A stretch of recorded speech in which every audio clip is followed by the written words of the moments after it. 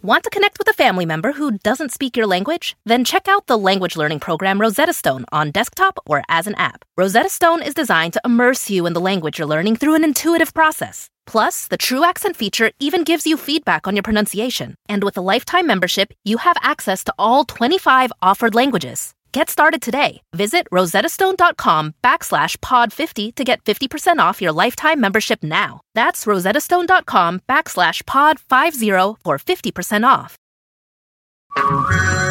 Hey everyone, it's Ted from Consumer Cellular, the guy in the orange sweater, and this is your wake-up call. If you're paying too much for wireless service, you don't have to keep having that nightmare. Consumer Cellular has the same fast, reliable coverage as the leading carriers for up to half the cost. So why keep spending more than you have to? Seriously, wake up and call 1-888-FREEDOM or visit consumercellular.com. Savings based on cost of Consumer Cellular single line 1, 5, and 10 gig data plans with unlimited talk and text compared to lowest cost single line postpaid unlimited talk, text, and data plans offered by T-Mobile and Verizon January 2024.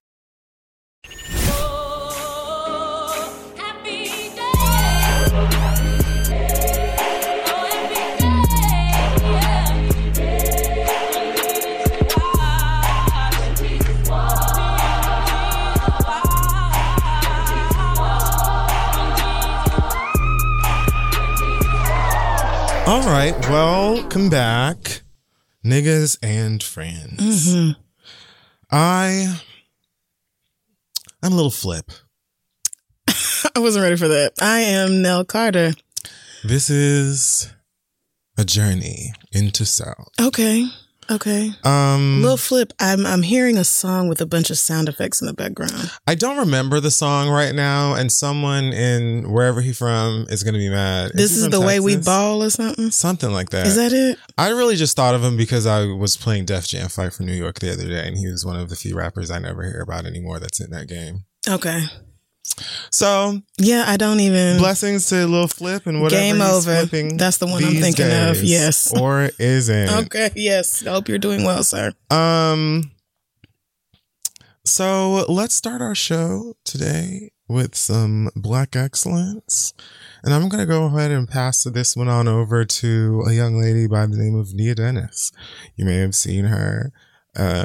Viral gymnastics routine that she gave the world at UCLA's Meet the Bruins intra squad event. I had to Google that because sports.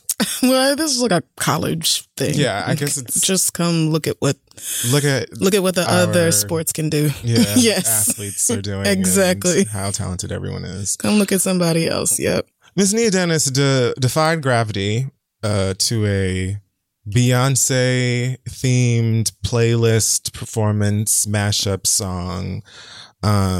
Gymnastics are amazing to watch to me because I know sticking it is the thing, but just seeing you do 800,000 goddamn flips right in the air. It's the flips that gets me. I have never been able to flip. Not ever in my life. This girl was praised by all sorts of celebrities, posted all over the damn place. I loved how hype all of the other students and gymnasts were. And I love the fact that she ended the performance with the crown over her head. The hand-shaped crown. Oh, did I miss that? Yeah, that was like the last thing that she did, and then everybody stands. Oh, yes, there it is. Oh, look how cute she is. So go ahead. It was really sweet. She scored a nearly perfect score of 9.975. So we don't acknowledge that hating ass other 0.025. Right. What could have even been done? Like, did her ankle go in the wrong direction or something? You know, who even knows? It don't matter. Sis killed that shit. They were like, I requested 300 rhinestones on each leotard. Correct. And I only see... This seems to be no more than 250. And so I'm going to have to deduct a little bit there. Sorry, Nia. But yeah, great performance. And I just saw it all over. Like, everybody I follow on Instagram had posted this the other day. That's one of those things that was like, that was a whole day's worth of tweets in my mention. Yeah, I hope Blue Ivy, cataloged that for future purposes. Make sure we all know. And Kaylin Allen apparently finding that chocolate bread in the... What? Cheesecake Factory the brown bread. Chocolate bread in bags, which I've known for a while. But it's been in stores for a minute. Yeah, so that has been in my mentions forever. ages. Well, you know how you champion the brown bread. It's delicious, and it's really the only bread that they should be giving you because it's the only one that's good. And we've talked about it before. It's only Mermaid and Barnacle Boy that eat that other ass bread that be at Cheesecake Factory. So, bye. Papa Do's bread is good as fuck, too. Look, Papa Do's everything, Jesus God. including the things I can't eat because of my so disgusting allergies. So good.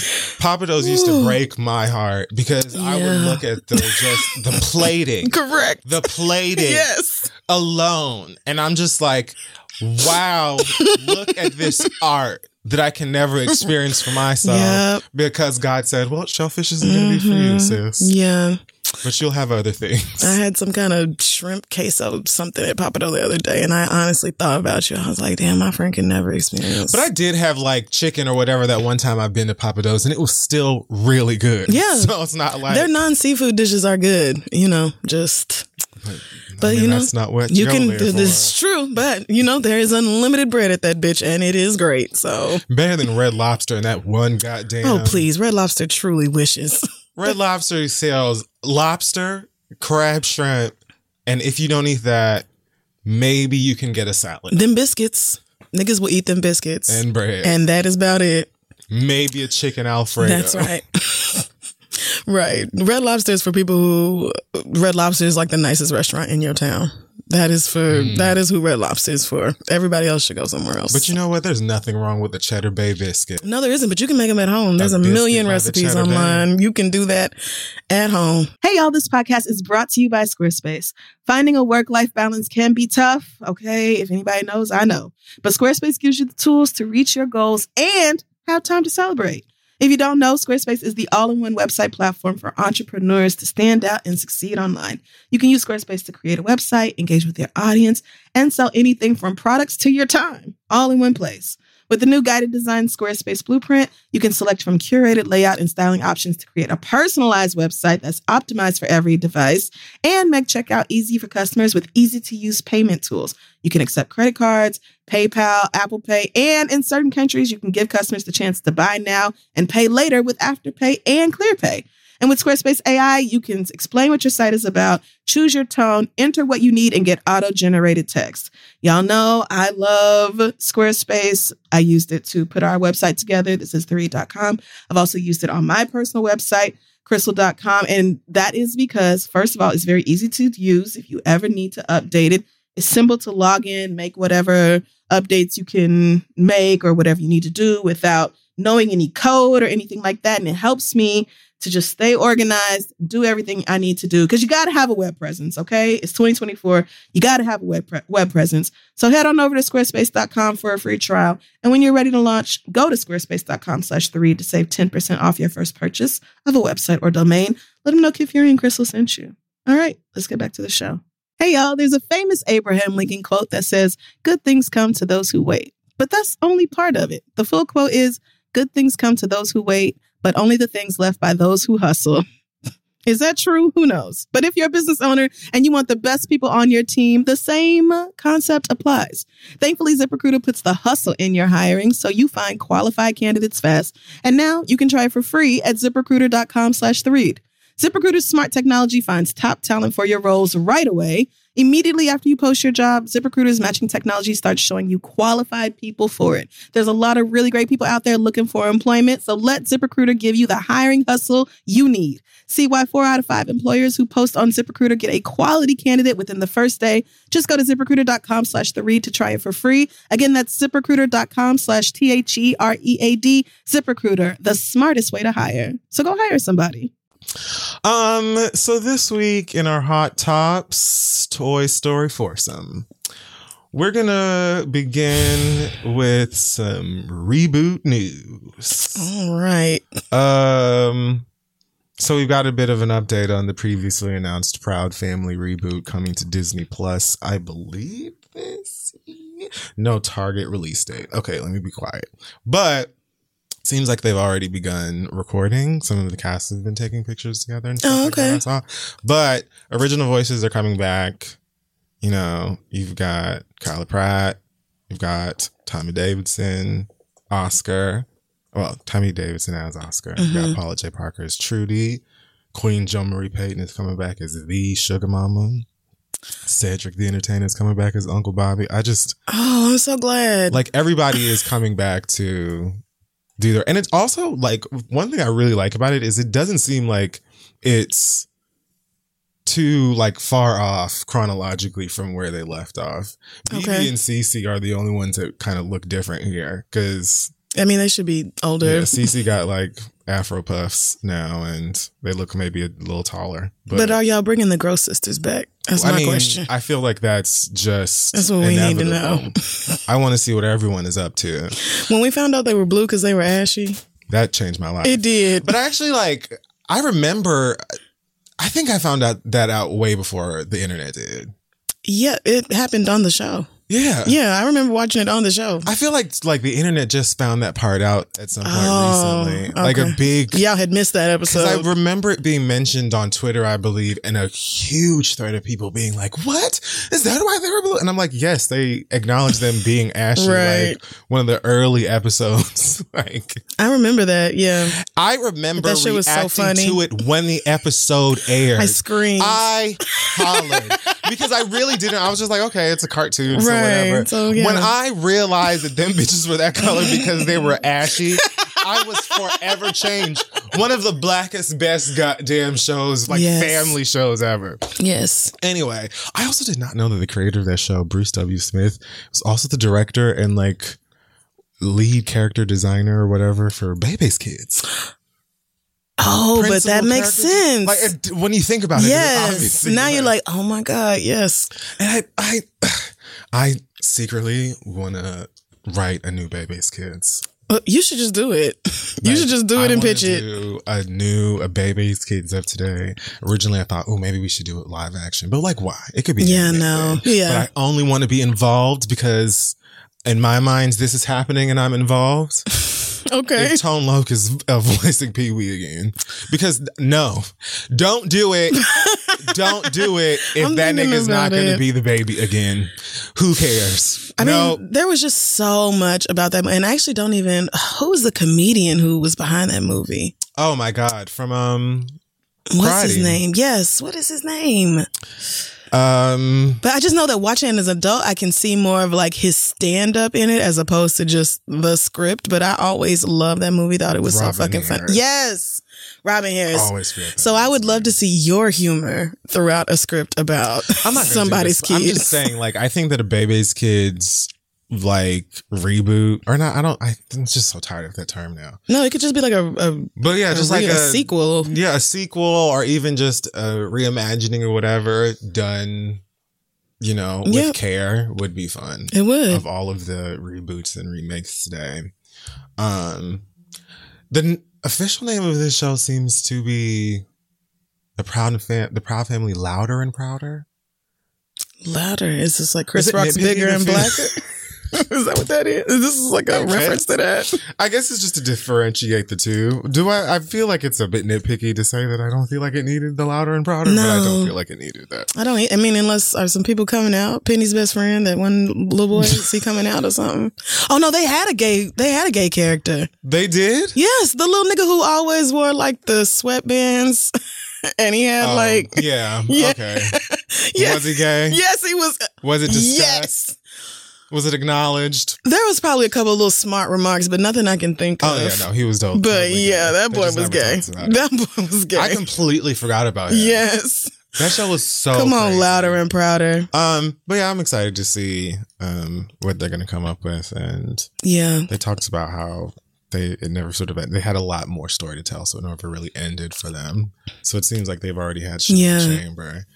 I'm excited for that. Also, a lot of y'all were talking to me about this Candyman trailer. That'll be the one and only time I say that during the recording of this podcast. I'm old enough to understand and respect the fact that it is a fictional horror film from the 90s, that it was written, and this is a made-up character. And Tony Todd is a real person and not, the ghost of a slave with a hand that murders. Is that the plot to Candyman? Yeah, of course you've never seen Candyman. Of course I have never seen Candyman. Yeah, no. It's about That's a little too much. Yeah, it's like this. He was a slave, and I don't remember if he really was in love with a white woman or if he was accused of sleeping with a white woman or something. Anyway, white people found out that something with him and this white lady, and they killed him and with bees or something. And I say this as someone who has never actually watched this movie. Okay, yeah, let's piece it together. At best, I watched, I can't remember. I think it's called Death Count. There's like a YouTube channel that goes through horror movies and basically does all of the plots of these movies after they come out on home video. Oh, okay, yeah. But it's almost like very 20-minute versions of these scary movies. So I definitely watched that so I understand the plot of it. Okay. I've never sat back and watched that movie ever in my life. I don't remember the year that the original one came out, but I do remember that my uncles told me that if I wasn't in bed and asleep by midnight, that he was going to come and kill me.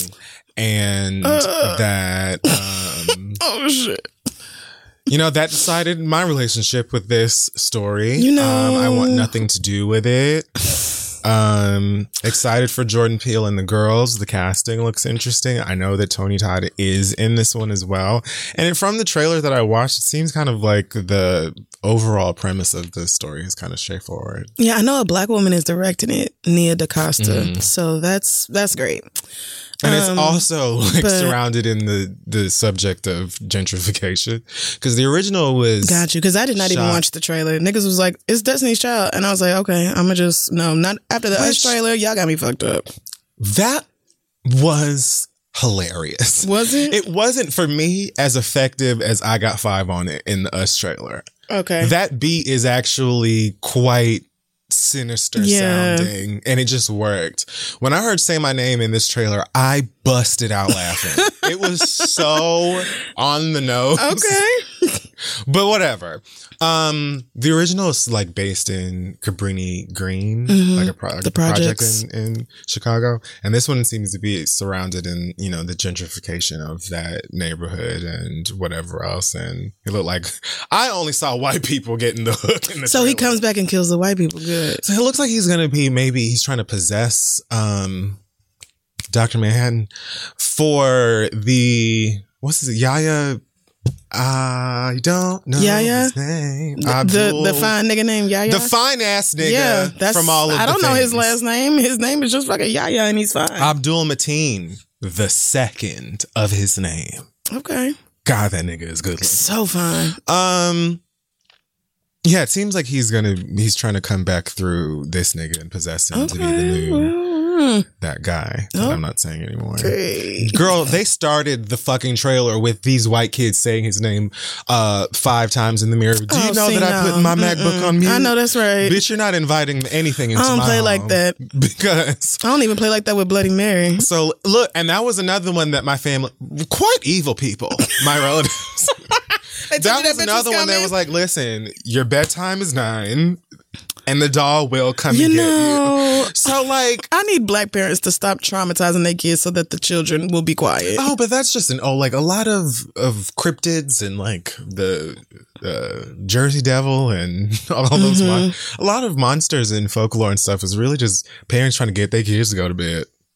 Or behave. And they would say the boogeyman will come and he'll eat your nose. But just terrifying them before you want them to lay down in the dark and close their eyes just seems counterintuitive. It just seems like, why don't you just go get that Benadryl and a little rum and drug them kids real quick. But when you're trying to have a little adult fun, when you think they're in bed and they come knocking on your door because they've had a nightmare and they refuse to sleep in their bed alone. Right. Then what are you supposed to do? What then? This is why parents are just tired and horny all the time. I had an uncle that invited me into the room talking about, come look at the newest toy.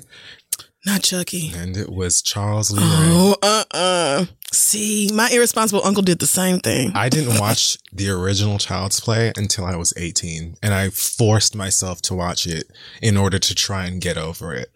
My uncle said I cried too much, so I needed to watch scary things. Oh, that makes sense. So I totally feel the logic. Because of him, I saw Chucky and I saw the Gremlins. And, the Gremlins fucked me up. And too. I heard NWA for the first time.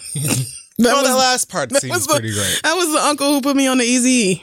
I had never heard anything so vulgar in all my days. Balance. That's what life is all about. I had never heard anything so crazy, but yeah, my mama was like, I'm finna stop letting you go over there because you have no business watching that shit. And she was correct. Yeah, as fine as Yaya is, as fine as Tiana Paris is, as much as I pretty much trust Jordan Peele in the realm of horror at this point, I'm not going. I don't have nothing to do with this. No. I'm so very sorry. This is one that it has a unique place in my lore, and I just can't see me getting through it at all. You know, and I'm very single. I'm not sleeping next to nobody that can, you know, make me feel particularly safe. And Link will leave me. So Link will be like, you a little too fidgety, bitch. I'm going in another room. I'm talking about if this motherfucker was to come out of my mirror and try to come. Oh, yeah. Link's not going to wait for you to get your shoes on. Oh, hey, girl. So I'm going to excuse myself. Good luck. I don't know. Right. Link's not going to wait around for you to get your shit together. I'm lying on my bitch. My bitch hears somebody across the hall and is like, come this way if you want to. She's so loud, bitch. but she is that big. Like, yeah. Like what? But she's not afraid of nobody. Well, you know what? Okay, girl. Good. Best of luck to you. But yeah, I've already had to watch Jordan Peele's movies through my fingers, and I'm happy for the Black woman director, so I will be buying a ticket, but I need to quit playing with myself. It looks like it could be really good, especially for fans really of good. the franchise or whatever. And maybe one day I actually will watch it. But honey, let me tell you something. I watched Get Out multiple times in the theater or own it on 4K. The same can be said for us. Get Out is scary. I will purchase a ticket. Yes. You know, and I will not even use my imagination. But God bless everybody involved. This seems exciting for horror fans. And just blackness and horror altogether. Some of y'all really like scary movies and I don't get it, but I actually like them a lot. I'm just not going to watch the ones that have trauma embedded deep in my bones. Yes. And this is one of them. Important distinction. Okay. Well, best of luck. Trinity Carnival took place recently. Did you know? I did know because Tatiana posted some pictures on Instagram of her in her, I don't want to say outfit, but I don't know what it's called. In her celebratory garb. And, her celebratory garb and is it fine. looked incredible. Okay. Well, I thought you were going to say that maybe there was discussion for it in the promotion of the next Queen Radio. Because, was she there? Oh, yeah. Was she? Oh, yeah. Okay. Guess what they're mad about? She had a nipple showing. Who would be mad about that? Maybe she did, but no. Brought her husband. Oh, yeah. Wait, am I right? Yeah, you are. I'm not surprised that you got there so fast. Are you fucking kidding? Oh, yes. Oh, my God. Why? Because he's not Trini? He wasn't supposed to come? No, because he was doing a little much. And it is really not that bad, but I respect how aggravated the people of Trinidad were. Okay. Because basically, you know, Mama, Miss Queen, yikes herself, was on one of them floats. I've actually never been to Carnival myself. Okay. But that's mostly because I can only do so much social carrying on. Yeah, and that's a big all day in the street party. It is a big all day in the street party, and there's paint and there's feathers. Oh, yeah. And I want to experience it for the first time soon. But yeah, just for clarification. Right. But anyway, they were on this float. Nikki seems to be doing her best to have a good time. This is her lineage. You know what I'm saying? Yep. Kenneth, on the other hand, couldn't give a fuck about this shit if you paid him.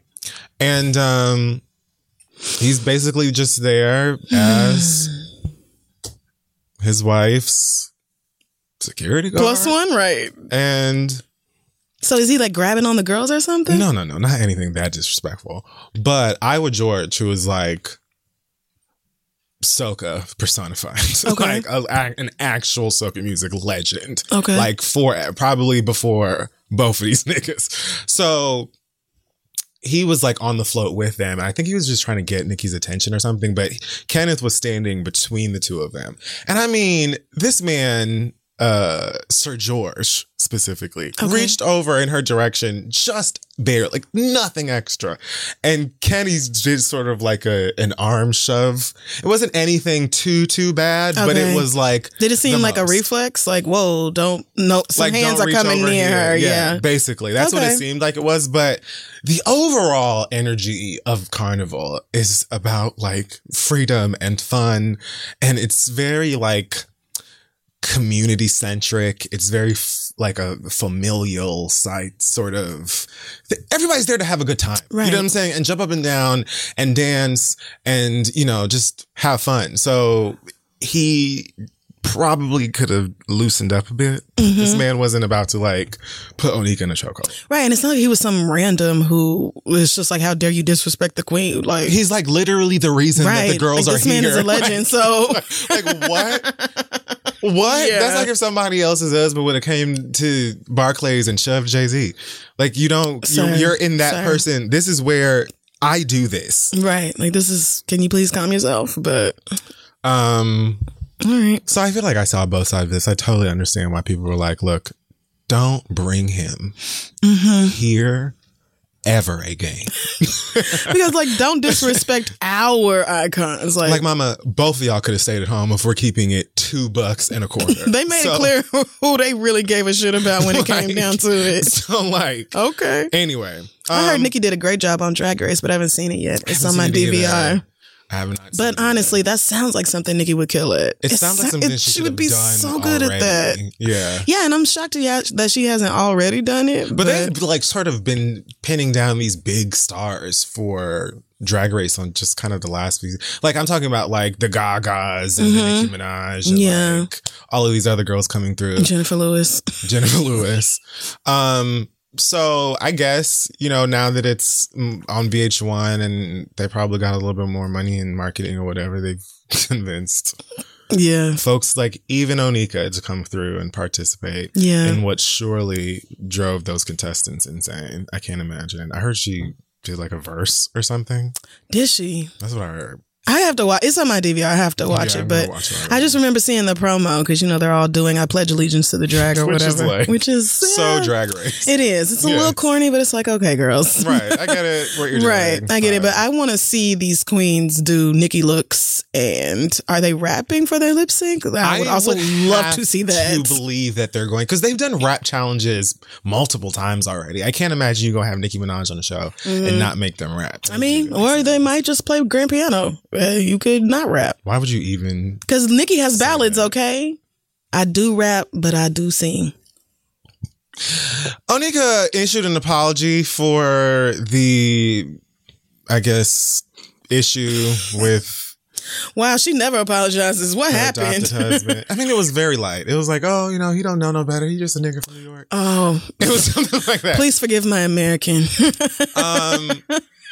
What a mood. But I guess after a while she got over it and started saying that, look, this nigga ain't even on social media like that. He don't even know that y'all writing think pieces about him. I saw multiple screenshots of her talking about how she should just go and suck his dick because, child, let me go suck his dick because I could never comment on a regular man this much. She also described the dick in another comment on Instagram. She was having a great time. So needless to say, nobody cares.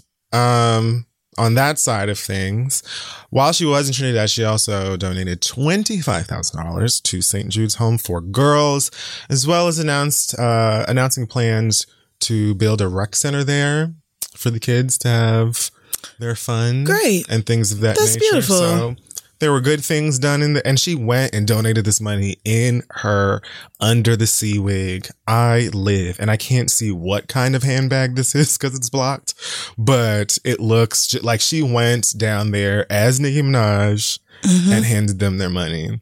So let's, Yeah, good for her. Good for her in that, because you can. Yeah, making a difference for other people who this is one of those things where a celebrity can just put a little bit of money and attention towards something that has a real effect on a lot of people's lives. So good for her. And the Queen Rec Center, Queen Radio Rec, I need it. Is surely to be, the den of Trinidad, if you will.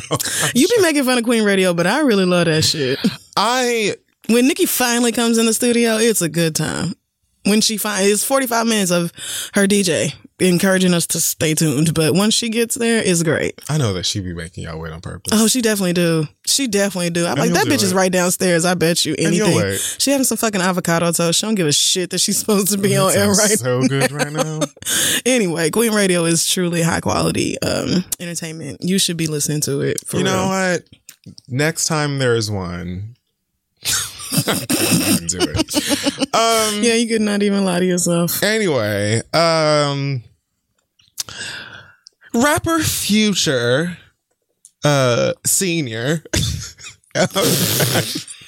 fool accused his latest alleged baby mama of only getting pregnant in order to collect a check from him. I hate niggas. As well as claims that she refers to the child as Check Baby, and that she also took fertility pills in order to fertility pills get knocked up faster and easier. Girl, I also read on Truth Maybe Zero that in these documents they have found that Miss Eliza Rain, who's apparently a promoter, whatever. Okay. She only needs an alleged $450 a month in order to take care of this child. And so they feel like she shouldn't be asking for any more than that, even though I don't think that's how child support works. Right. How does he decide how much money she needs to take care of the baby? And then also the point is that the child is supposed to have the same quality of life with the mother and the father. So if one of you is making millions and the other is not, then... Right. That's what I'm assuming but this is just so niggerish. So she got herself pregnant here? Like she got... How is this all her fault? Like he didn't nut in her?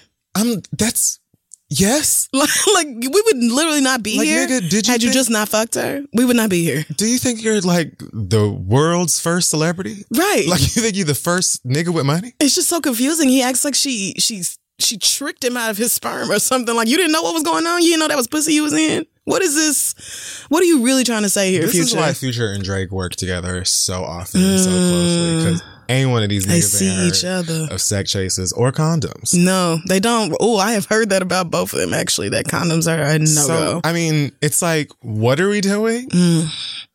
It just don't make sense. And that's why I want Lori Harvey to just fuck around with whoever she wants to and not be claiming these niggas, especially niggas with 8 kids by 7 different hoes who don't even claim, a good 20% of them children. Eliza had the following to say on Instagram. At this point, even I'm tired of hearing about the case. Damn, go off, sis. It's much easier to just be responsible, honestly. And for the record, I've never referred to Rain, her child's name, as Check Baby. Others who dislike me have. People can make claims all day, but that's a bit much. I love my baby and it shows, and that's all I'm gonna say. Y'all want to know what's strange? How is it that ever since I shut up and started filing, none of the details of those filings have ever made it online? But every other day, TMZ posted the ops sealed court filings word for word. Ooh. Because again, they are gathering that she needs this $450 based on an affidavit that she filed. So she says she's she only basically needed saying $450. I just filed my papers, girl, and I just been waiting here for the judge to give me my damn money. Meanwhile, you claim that these court orders and these filings of yours are sealed, but every day they clearly not. Right. What's clearly not. Probably somebody from Future's camp sending screenshots over to them niggas. I would not be shocked. But even if mama was sitting at home in some La Perlas and smoking on a long ass Cruella DeVille cigarette and laughing, calling that baby a check baby. Once again, nigga, you have been rich for a long ass time. Yes. There are condoms. There are vasectomies. There are all sorts of, because you have plenty of kids already. Yeah. There are all sorts of things that you can place in the way. Yep. Of situations like this. Fleshlights. How you could just nut so many other places. You could nut anywhere else, but you just keep doing it inside of women. And then you wonder why you keep having all these damn kids. And you get mad at them for their bodies reproducing the way they supposed to do. Like you get mad at them for their biology functioning, and it's just so confusing. Well, anyway, you could just take responsibility for yourself and your actions. I read that he's finally been ordered to do a paternity test for this specific Great. child. Yeah. So I guess we will be getting to the bottom of it soon, and you can go ahead and bang the gavel, sir, and we can move on from hearing about this shit. And then we'll only have to hear, subliminals in every one of his fucking songs. Right. Verses and all. It'll be little, just dropping all this little, misogynistic shit about these women. Like, he didn't voluntarily fuck them. I would also think that Future would be like, the first thing he would do is make sure he gets a DNA test for any woman who says that her child is his. Like, seems like that would be I would be like, well, let's go on down to the Walgreens, because they got them kits where you can buy them and we could do this shit right here at home, bitch. Mail that shit in and they will email us. They will email. Yes. So, like, why are we bullshitting? Let's just go get it done. $40 right now. Not long ago, we talked about actor Orlando Jones and his departure from American Gods on Star. Oh, yes. Yes. His statement was wild. Yeah, he basically just came forward, discussed his situation with them, giving him the axe and saying that his character, Mr. Nancy, was just going to make niggas mad, and that's not what Trump's America needs. And, well, less mad, but more so militant. Okay. All right. And okay. yeah, you can scroll back. We discussed it. I remember. And the bullshit coming from Fremantle, also behind America's Got Talent. Just wanted to throw that out there again. Ooh, now look at that. Orlando Jones told Twitter that he, quote, gotta spill some tea today. And spill he did. This is really disappointing, and it took me forever to actually read it because I really like Ricky Whittle, the star of American Gods. Okay. Black dude. But he apparently sent Orlando some DMs. Lord. And, oh, God, there's so many. I don't want to read all of this. But Orlando posted the screenshots and said, this person didn't call me in September when I was fired, or November, or December, has my cell, email, WhatsApp, etc. This Twitter DM came after 1.9 million views in December before the SAG investigation. And so basically a rundown of these DMs that Ricky Whittle sent to him are like, in a nutshell, he's saying, I tried to reach out to you. I'm hoping that you weren't the type of person who would ignore my number or whatever the fuck. But he accuses Orlando of using the race card rather than just calling it incompetence, what he is claiming the situation was. And he mentions this race card several times and how he has been, we have been, caught in the crossfire of Orlando's actions. There isn't really much specificity as to who the network is yelling at all the blacks is, but that's what I gather. Yeah, that's what I would think. Still on the plantation, are suffering because of this one slave who's no longer the nigga who ran them. away. Right. So, it was very aggressive, but then also passive. So, like. Honestly, Americans are really good at passive aggressiveness. Well, this dude's British. Oh, okay. Well, people then. And mixed. Oh, okay. Yeah. People then. But he just says, I get you're angry. I get they cost you money. We totally had your back on the incompetence, but pulling the race card to incite public trolls is a bullshit tactic, and you know it. I'm proud of all the powerful ethnic stories we're telling this season. And yes, I wish you were still here. And he sort of goes on with that same sort of energy. Black people saying ethnic is so weird. Honestly, I hope to remain friends, but I have to say what you're causing is upsetting and I'm disappointed. Orlando said back, so am I. That's it. To this whole wall of text.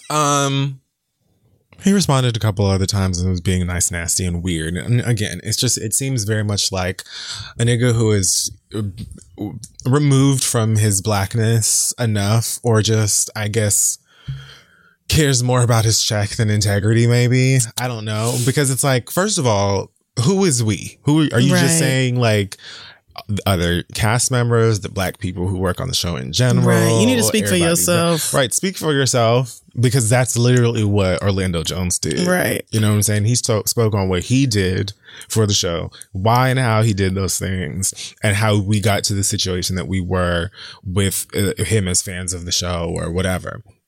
So sending this message, whatever, after everybody starts getting dragged rather than hitting this man up after he got fired. And we, the public, didn't even know at the time. Right. And then when it's like, you niggas, whatever the fuck energy is going on behind the scenes. Yeah. Then you want to send this man messages talking about, I have to say what you're causing is upsetting. That nigga got fired. What the fuck did he cause? He's causing problems because he's accusing these white people of being racist. And so now the white people are putting the pressure on the rest of y'all. And I thought it was really telling that he kept saying, you know, like, we got your back on the incompetence thing, but I just don't know where the race card is coming from. Like, niggas love acting like white people are just incompetent or just lazy or just overlooking things or whatever, instead of just saying, you know, maybe this shit is deliberate. And maybe they are deliberately not giving a fuck, or maybe they are deliberately doing these things. Like, I just felt like that part of it was kind of like the niggas left behind being like, okay, but can you just say it was this and not that so they can get off our backs? When the real problem is white people shouldn't be on your ass for something that a nigga who don't even work on the show no more said. Like, why are y'all facing backlash? Why are y'all dealing with shit from the network or whoever because of what Orlando Brown said? I'm confused. Because white people. It's just crazy. And Orlando Jones was very specific in what he said, and he was very particular with the wording of everything. So I also don't know how you would be caught in the crossfire of anything. I'm not an actor. Yeah. I've never worked on this show. I've only watched the first season. Right. So I don't even really know what could be going on, but I think it is safe to say that it wouldn't make any sense for you to be suffering any sort of consequences for something it doesn't sound like you were even involved in. And, you know, it wasn't like you were frying bacon in the background in this video that he posted, like, and going, yeah, like, it wasn't like, so why should you? It's not like you ever co-signed the things he said. So I would just be like, if I was Orlando, I would have been like, you should take that back to whichever white people is breathing down your neck and leave me alone. Because that ain't got shit to do with me. Why are they talking to you about the shit I did? Why is that your concern? Since clearly you didn't give enough of a fuck to say nothing before now. I mean, if SAG is investigating it, then I'm sure that they're probably asking loads of people stuff. Probably. And so perhaps like their pressure for some of these people to say certain things or not say certain things or whatever, and they just don't want to face any kind of backlash when this investigation is over, and they still got to work with these white people. But again, like, if you weren't involved, if you didn't have nothing to do with the writing, the producing that man was doing, if you know what I mean? If that is a situation that is between Orlando and these other specific people, I can't see what you would say or not say that would get you in trouble. Unless the whites wanted him to reach out, like, hey, so have you talked to your color friend? Unless the truth of the matter is something that would really fuck with these people that are being investigated. And you know that you either gonna have to tell that truth and get your ass, you know, into the fryer with them or lie. Well, everybody ain't willing to do whatever in order to act or be around white people or have commercial success or whatever. Like, so just because you, Mr. Ricky, are willing to bend over backwards to justify whatever's going on and trying to point the finger at Orlando for speaking up about what he felt was wrong or whatever, doesn't mean he has to feel the same way about it. So I just really feel like a DM here was very sloppy and stupid. Again, this man says that you have like every piece of contact information. I would have hit up your text message, voicemail, email, even literally anything but a fucking DM on social media. Got your WhatsApp. Like, come on, nigga. Like, anything but that. Yo, iMessage, just anything. It's ridiculous. But again, yes, it's like, you can say in all of these messages how much you respect what I did, want me to be back, and all of this other stuff, but you didn't have shit to say for months after I got kicked out, and you know what I did for this motherfucking show in the first place. But now that you could possibly be, you know, getting side eyes from these Caucasians you working around, now you want to hit me up on a DM. It's and a lot of niggas are like that. A lot. Yeah. A lot of people are willing to overlook shit in order to grow their careers or whatever. And I applaud Orlando Brown for being like, not me though, bitch. Orlando Brown? You sure? Wait, my bad. God damn it. God damn it. Orlando Jones. I don't know what shit Orlando Brown is on. Oh my God, I love that his bio is still not Solange, not the other Orlandos, not Jeff Goldblum in blackface, not Mos Def. Oh wait, so what's going on with Sticky then? On the Proud Family? Oh my God, he was the voice of Sticky, wasn't he? Yeah. Oh, well, that can easily be replaced. Maybe Sticky got shut. Now, you didn't have to do that. Maybe there'll be a storyline about how Sticky is unfairly incarcerated and black men are... I mean, I'm just saying, perhaps. You never know. Or maybe that drama was just with Raven Simone, and so he can't be on that show, but he could still be on this one. No, I think that Orlando Brown's current issues far exceed just whatever with okay. Like drugs? Because didn't he just the other day say that Nick Cannon gave him head or something like that? I promise this happens, and I purposely didn't talk about this. We follow very different people. I did not see that at all. I mean, I'm the one who be scooping through the bowels of the goddamn internet to find these stories, so like, of course. Nick Cannon blames Eminem karma for Orlando Brown's oral sex allegations. What? So apparently this is karma from he says this is karma for his shit with Eminem, I guess. Them going back and forth. Girl, so let's talk about Usher. Oh, wow. He has a new album coming out soon, I think. Okay. And I can't tell if the album is meant to be called Confessions Part 3 or... Wait, when was... Walk me through the Confessions. So Confessions Part 2, as far as I know, is a song, not an album. Right, but where was it? Which one was it on? Ooh, now that's a good question. Right yeah. But Confessions Part 3 is apparently in the making. It was on Confessions, of course. So where was the first one? Maybe it was also on Confessions. What? You know, it could have been both of them, like back to back. Confessions Interlude, Confessions Part 2. So Usher has an album coming out soon, which I'm actually interested in hearing. I like that song that he has out with Ella May, I think. And I like the song that he did with Summer Walker. I did too. I liked it a lot. Yeah, it's a really good song. It's so good. Oh, the UK edition bonus tracks, Confessions Part 1, replaces track 4 on a special edition. There we go. I don't know. I know Confessions. Right. Like I Me know too. that one. Same. I don't think that I know anything about the rest of this or how that works. Anyway, he was performing Confessions Part 3 for a show live from the Cricket Lounge. Oh, I've seen this before. And apparently some people took some lyrics from this performance and assumed that he was making reference to his alleged herpes infection that he allegedly passed on to some people. That was a crazy story, yes. Oh God. The lines go, remember that time I was sitting up sick, couldn't sleep in the middle of the night. You said, babe, let me take you to the ER. I said, nah, I'm gonna be all right. Well, the next day I found out from fucking around that the sickness I had was life. And I was fixed with the decision to keep it, knowing I had to get rid of it, live with it. Oh. So like, I know that at that part, because I watched the performance, that he's singing that part kind of fast. But like, if you listen to it, that would make no damn sense. Yeah, not really. Jermaine Dupri tweeted, I'm assuming he's producing this thing. Mm-hmm. I see y'all tripping. Confessions Part 3 is from a female's perspective. The song is about a girl cheating on him and getting pregnant by another man. She is then being stuck with the decision to keep or abort it. Now that he knows, should he stay or leave? Question mark, question mark, question mark. So that sounds... But that doesn't sound correct either. I mean, it kind of does. I would honestly think it was more about herpes than a pregnancy. Really?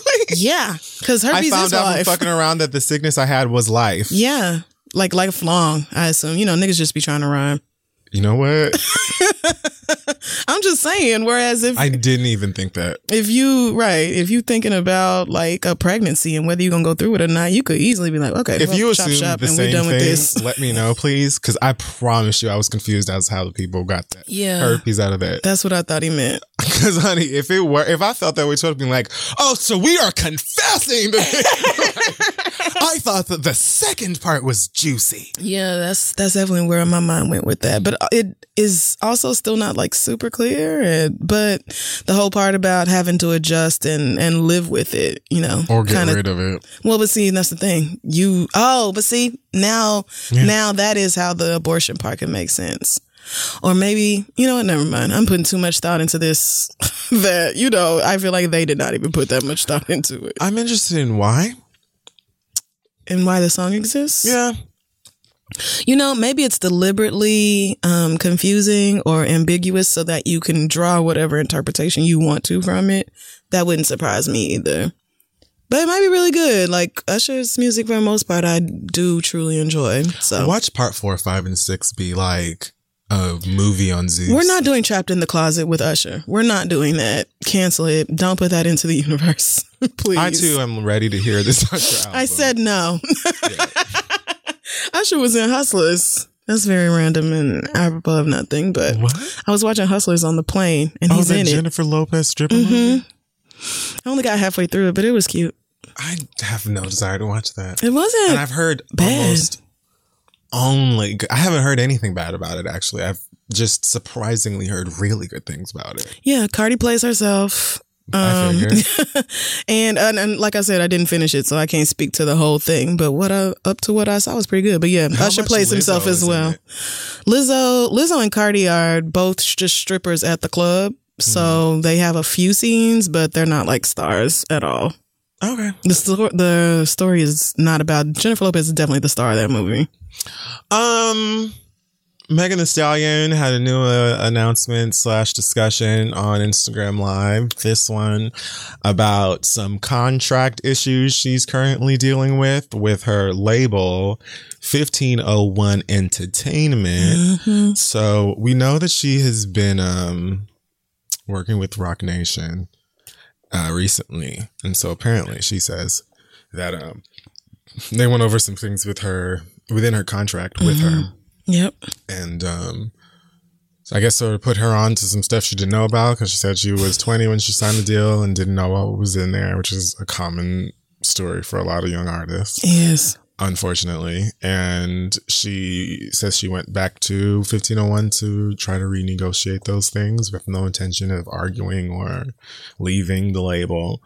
And they were upset by the mere notion of renegotiation. Of course they were. And so now of course she claims they are stopping her from releasing new music because of that, which doesn't make a lot of sense to me, because no shade, they don't really have other super profitable artists. Yeah. So I don't know nobody else on 1501. I mean, they probably will make bank just off of what Megan's done so far for a while, but this just kind of seems dumb.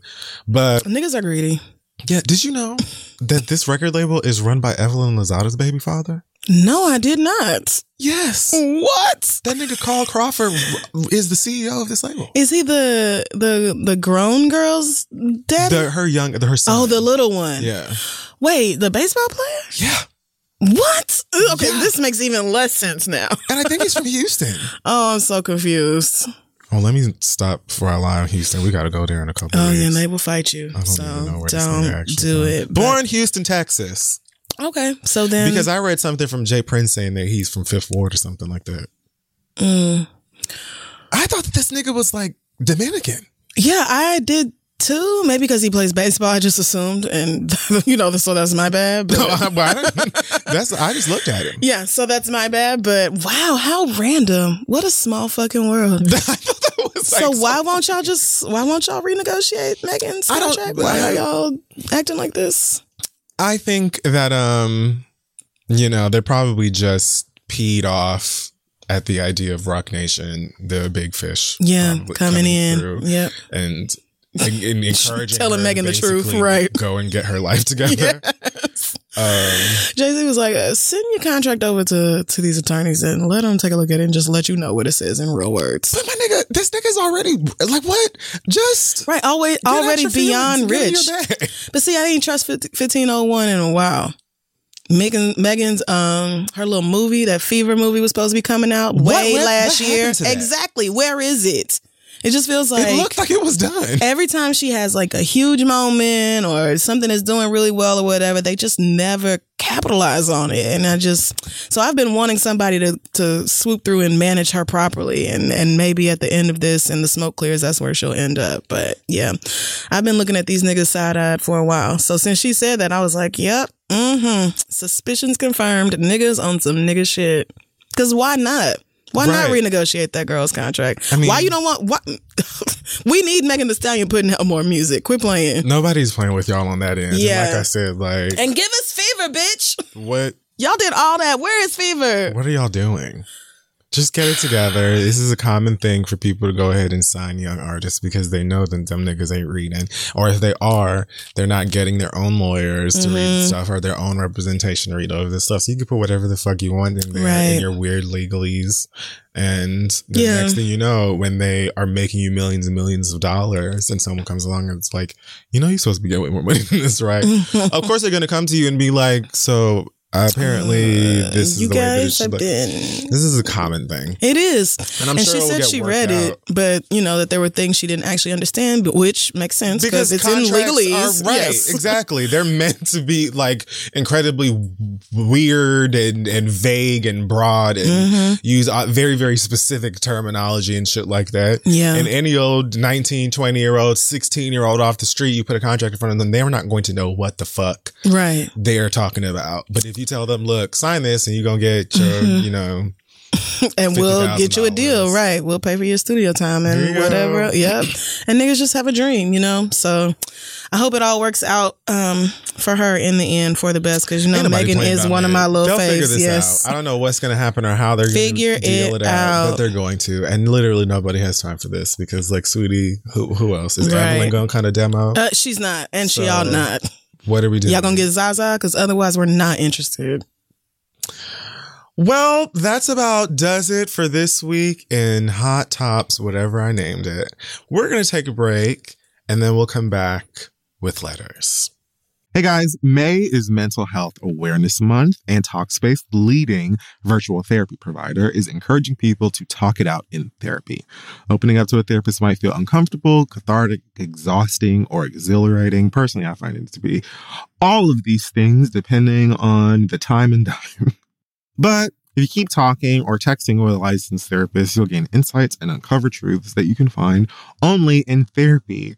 Personally, I'm in therapy constantly. It's one of the most important things in my life right now, to be honest with you. And it makes a difference knowing that you have someone somewhere that is judgment-free, that is unbiased, that can hear you out. And it being Mental Health Awareness Month is the time, if it's been on your mind, to give it a try. Celebrate May, Mental Health Awareness Month, and the power of talking out in therapy. Talkspace is offering every listener of The Read $80 off your first month with promo code SPACE80. When you go to Talkspace.com/read to match with a licensed therapist today, go to Talkspace.com/read to get $80 off your first month with the code SPACE80.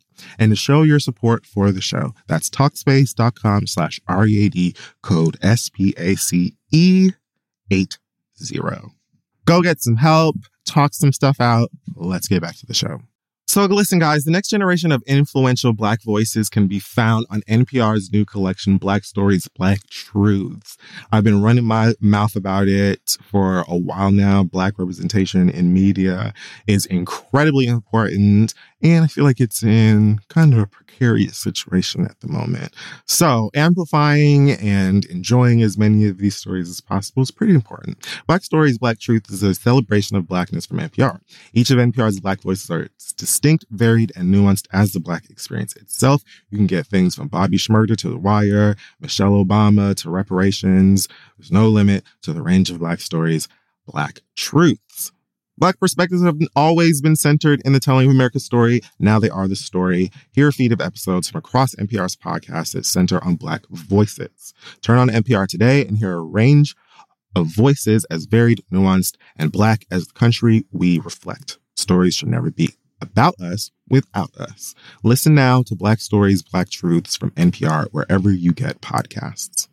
We're back, and it is now time to go through some of your listener letters. Yes, send your questions to asktheread@gmail.com. We may read them aloud on the show. We got a letter from a therapist about the therapy question last week, with the woo-woo white woman and her crystals and shit. So this therapist says, therapists have an ethical duty to do no harm, and if they can't do a single intervention, they should at bare minimum do no harm to you in session. You are well within your right to fire her, and Kivir and Crystal are correct. You don't owe an explanation. Report your experience to your employee assistance program because it is their choice on which providers they work with, and you can also request for them to intentionally search for culturally competent and diverse providers. Secondly, of course you can. yeah.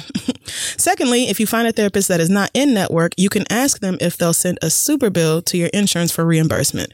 Some therapists may work with you if they accept payments on a sliding scale and accept what your insurance pays for therapy claims with no out-of-pocket cost to you. I do this for my clients who have Medicaid because it's so hard for them to find someone who is Black and accepts their insurance. So talk to the therapist and see if they're willing to do this for you. Thanks, Fear and Crystal, for being mental health advocates and helping to erase the stigma. And this is Kashay Thomas, MA. Hope I pronounced your name right, at Radiant Life Counseling and Wellness.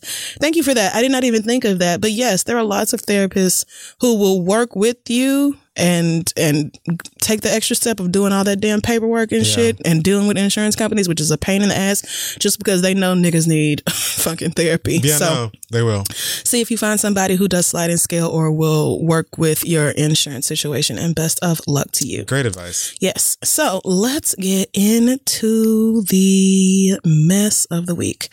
This first question comes from Beulah.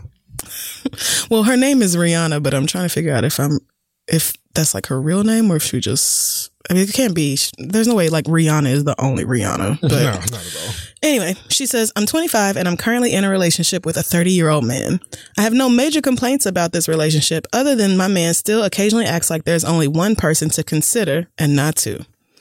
Before we became exclusive, he would take random trips wherever he wanted whenever his life got overwhelming in order to, quote, feel in control and give him the illusion that he has some semblance of freedom, end quote, which is his words, not mine.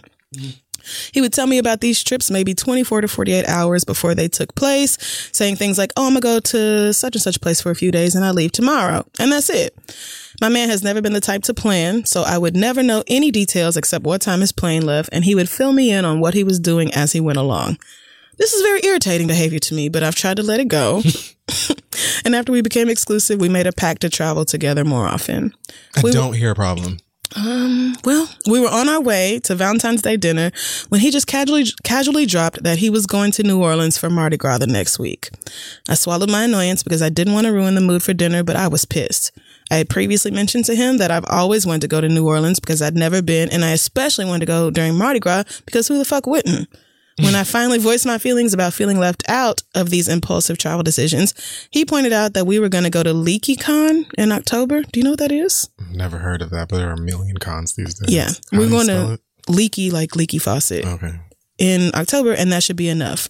We didn't reach a resolution that night, and I have barely heard from him since. I feel left behind and annoyed, and I feel like my boyfriend doesn't see traveling with me as a priority. Do y'all think I am overreacting, or am I justified in my anger?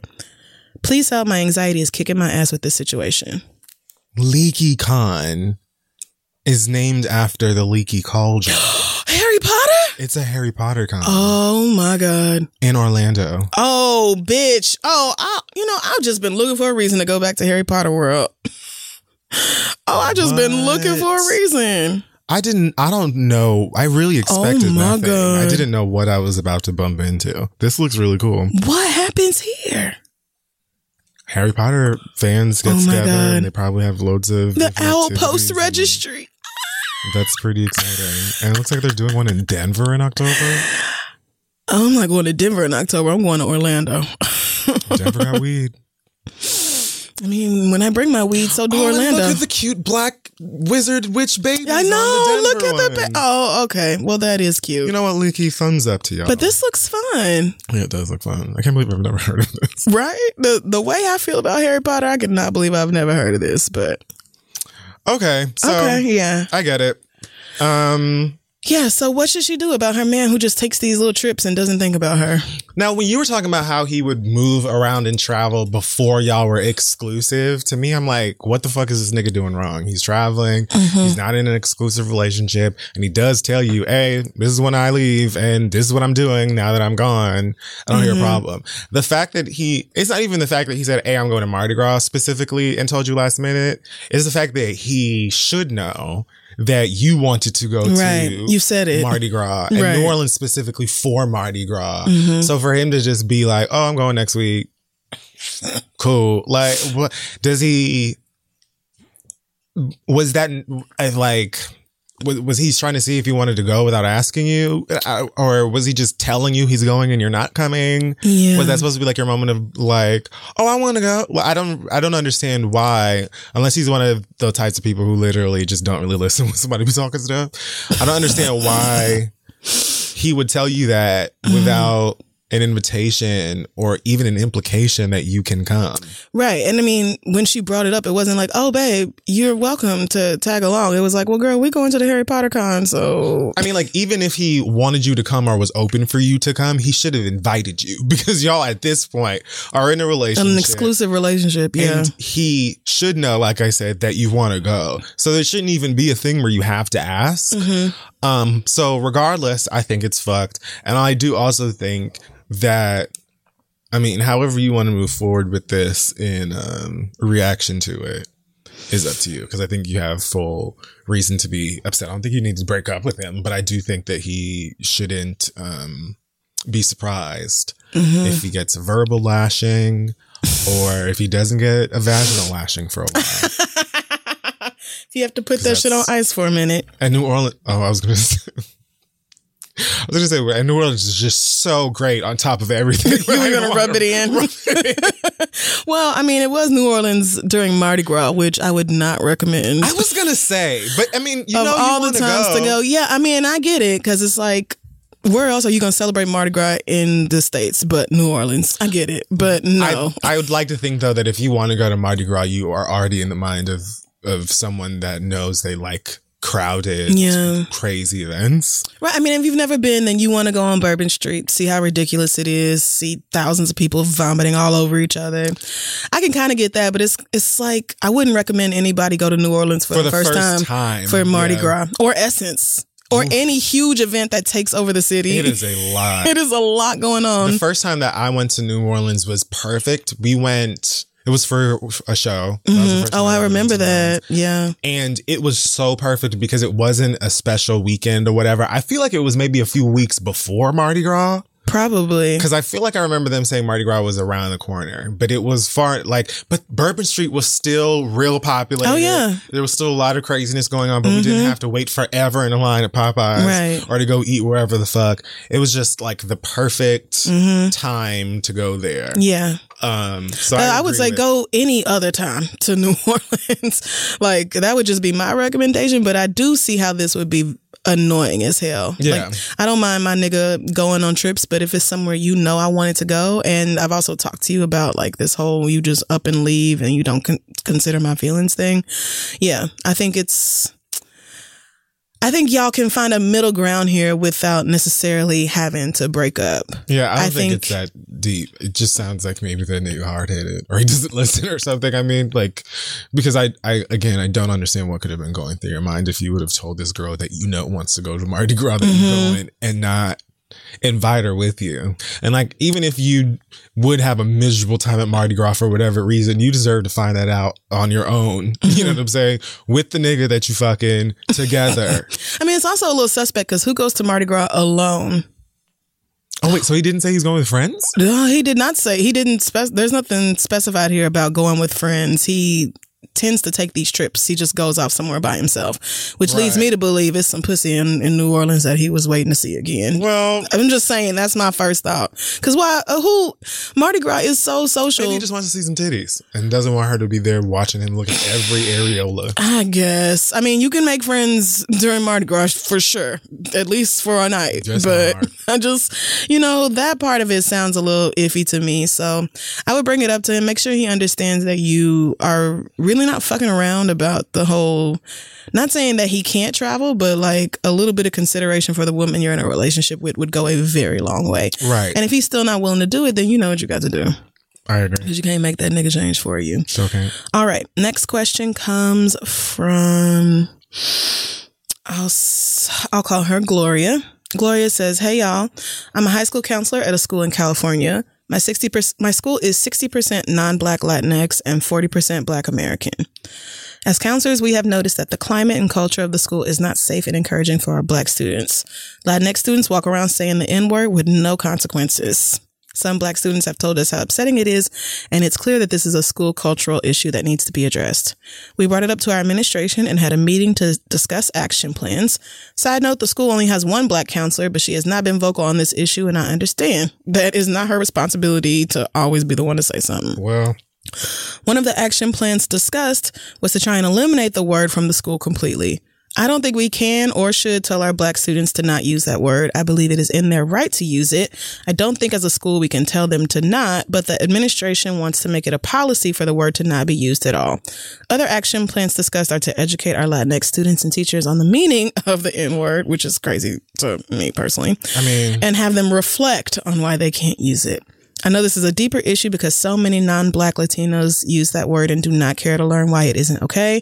There is colorism and racism and moreisms in the Latinx community, and I will always be critical of my community in their ignorance. But as an educator who is not Black, how can I advocate for my students who clearly do not feel safe at school? P.S. The one Black counselor says we should eliminate the word for everyone because Black people who use it have internalized racism. I knew she was that girl. Damn. You didn't even have to tell me. I knew it. I knew that. They use the word have internalized racism, and that is why they use it. I don't agree with her, but I also do not think it is my place to openly disagree with this Black woman. You're on the right path. Please help. So yeah, this is a Latina counselor at a school that is mostly non-Black Latino, but a significant Black population. I went to many schools like that, and I have literally seen people get their ass beat over that type of shit. So what do you think? Do you think the whole just nobody should say nigga at school thing is a valid argument?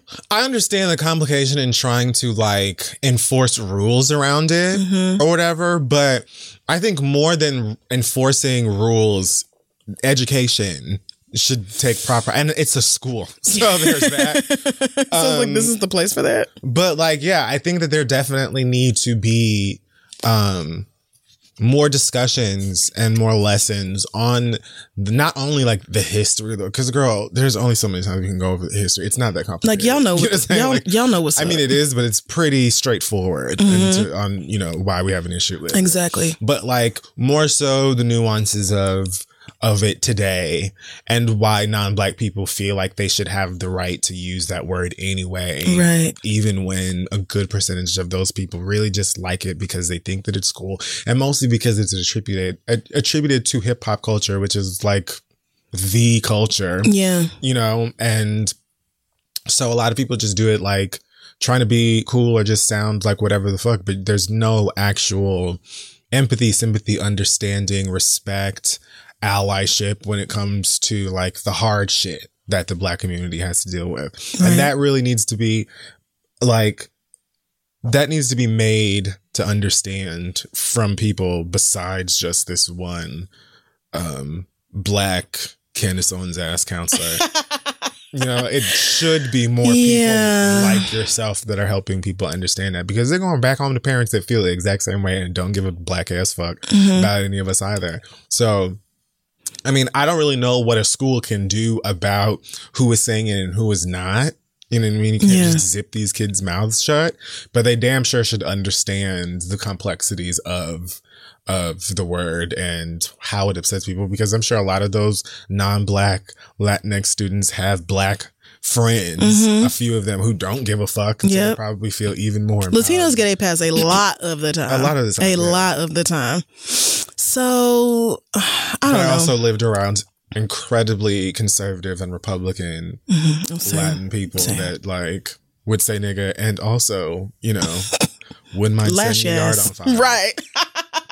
Damn, which is like, okay, so you taking the word and you still just like, gonna beat our every ass. Bit of racist. Right.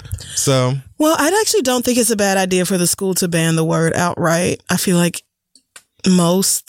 when I was in high school anyway, this was considered like a cuss word. That's what I mean, yeah. So it was just like, even if you are Black, you shouldn't be saying, like, niggas should not be something you hollering down the hallways or something you saying around a teacher. Like of course we said nigga, but like in our friend groups, like around each other, it wasn't, something where we would have gotten in trouble for it anyway. Yeah, nobody was like in math, like, James, nigga, pass me that pencil. Right, exactly. It wasn't like that. So I do think I think it probably doesn't hurt, actually, to just be like, we understand that y'all are going to talk the way you talk, but we need to be careful that our words that have historically been used to hurt people don't continue to hurt people, especially young people who are just at school trying to get they fucking learn on or whatever. Like, I went to a very gay positive high school, probably the only gay positive high school in Oklahoma. And even there, like, if gay kids said faggot or dyke or something, we would have got in trouble for that, right, even though we were saying it to each other or whatever. It's just like, that is not a word that you need to be broadcasting around because you don't know who it'll hit and how it'll hurt. Right. So I don't think that is necessarily... It's not Comic Right, View. Exactly. This is not Comic View. This is not TikTok. Y'all can do all that shit when you go home.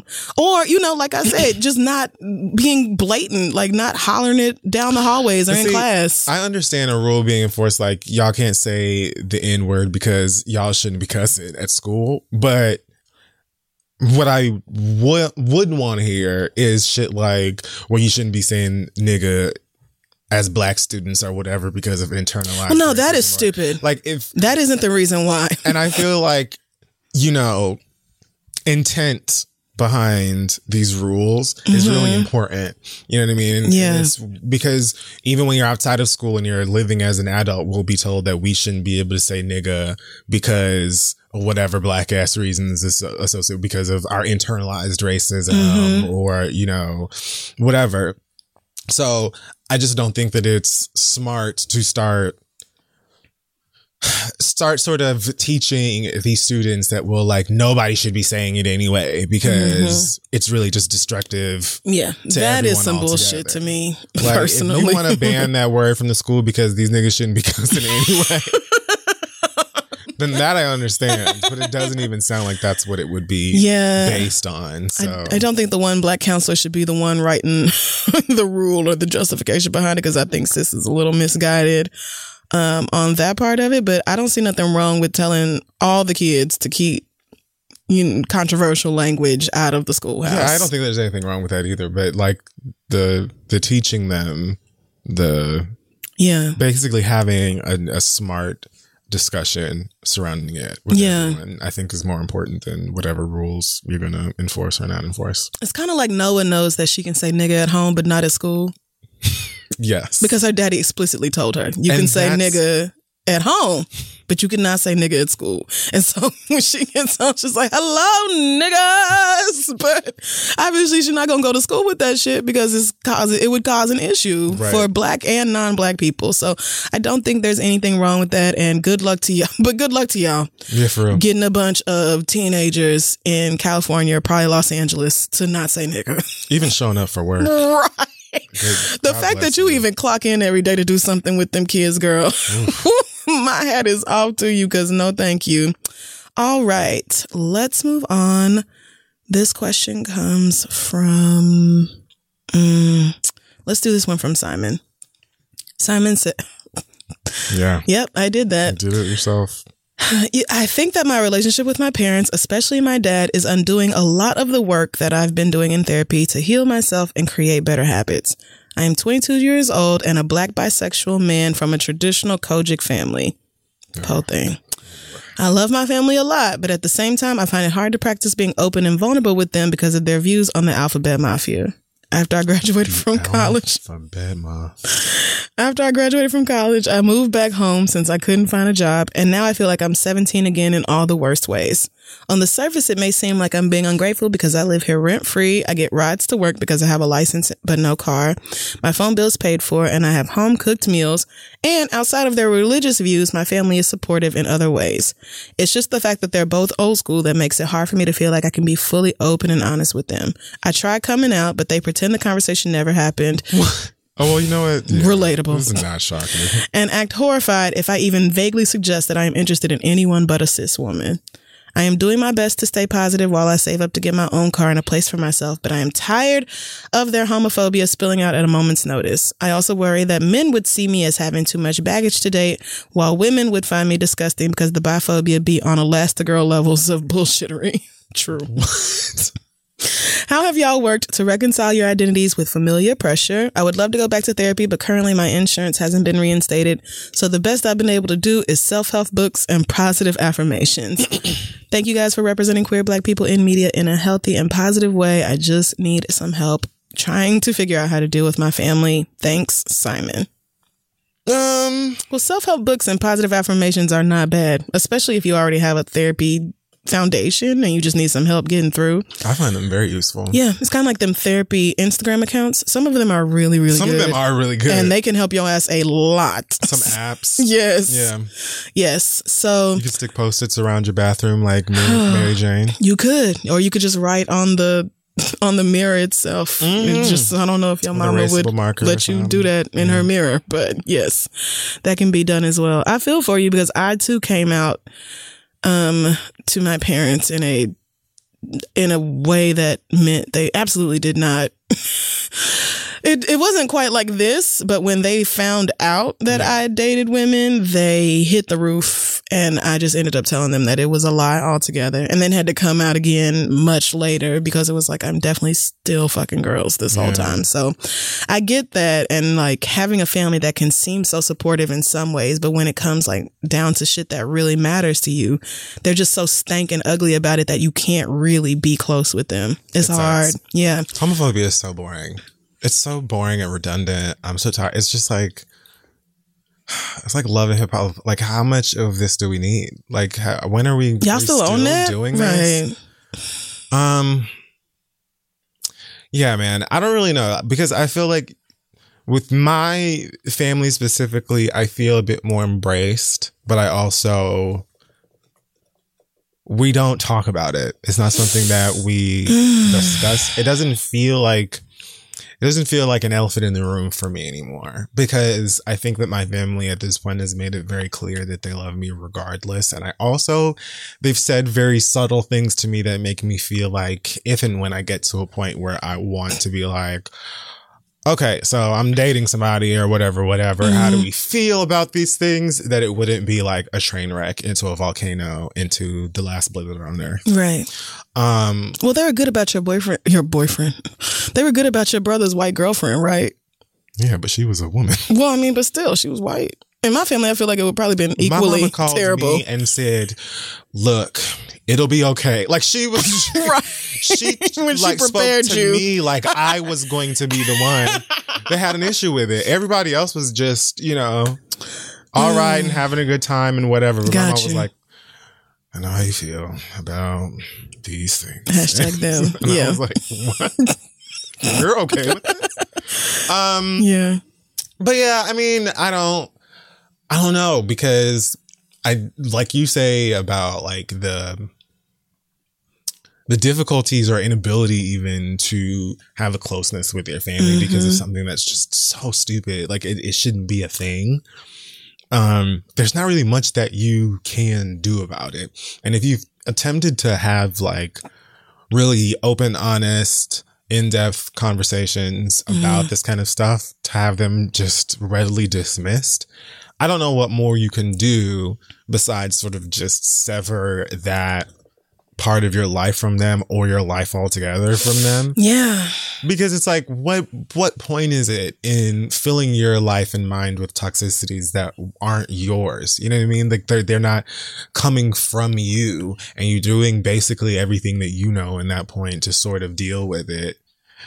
I just don't like, what's the point besides just again, family obligations that we feel just based on the fact that we family and you can ask to be bisexual or to be these niggas' kids. So like, what the fuck? Right. Exactly. You can only do the best that you fucking can. And since you're back at home now, it's like all of their shit is even worse. Like, right. Trust me, dealing with your family's homophobia is a lot easier when you do not live under the same roof as them niggas. You can ignore a lot when you only see niggas twice a year, okay? Well, you know what? I'm going home. Straight like that. Because when I'm under my roof, I do what the fuck I want to do. Correct. So I'm sure you're doing your best to get out of their home as soon as possible, and that's probably going to be the best for you. The fact that you've already tried to come out and they were just so awful about it and and even now they still pretend like the conversation never happened, makes me think that they're not going to be super receptive if you try to sit them down and be like, for real, I fuck niggas as well. Like, I just don't think so. I think you're going to have to focus on keeping yourself as at peace and happy as you can while you're dealing with the reality of living under their roof. And I wouldn't be really concerned about, you know, men not want to date you because you have too much baggage or whatever. Like, as far as sweetie, like, this is, I mean, it is baggage, but do you know how much baggage the queers have? I mean, join us. This is very regular.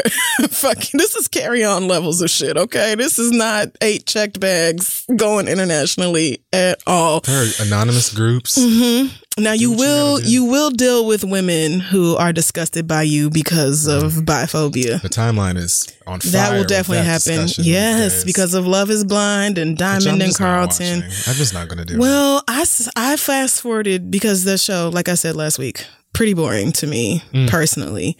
But I did want to see how that played out. I really wanted to see that conversation between the two of them. Yeah. And I felt like Carlton did the most when the girl didn't even come at him crazy. Like, she just was trying to have a conversation and he flipped. But that is not to say that you won't come across women who are like, nigga, you gay. No, I don't want to be with you or whatever. That will absolutely happen. And I know a lot of people say, well, you know, lots of gay niggas told me that they was bi when they first came out. And then a year later, they was like, oh, yeah, I'm gay. My bad. I just said that because I thought it would be easier to come out as bi. Right. And that does happen. That has been my experience, too.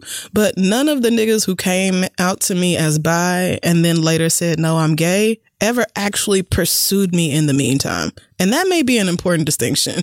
Like, if you say that you're bi and you're also pursuing women the same way you're pursuing men, then I don't see why people get so caught up on the labeling part of it, when it's like, if you're attracted to me, you want to fuck me, you want to date me, then I don't really care who else you're attracted to. But that's too much like right, and it just makes too much sense.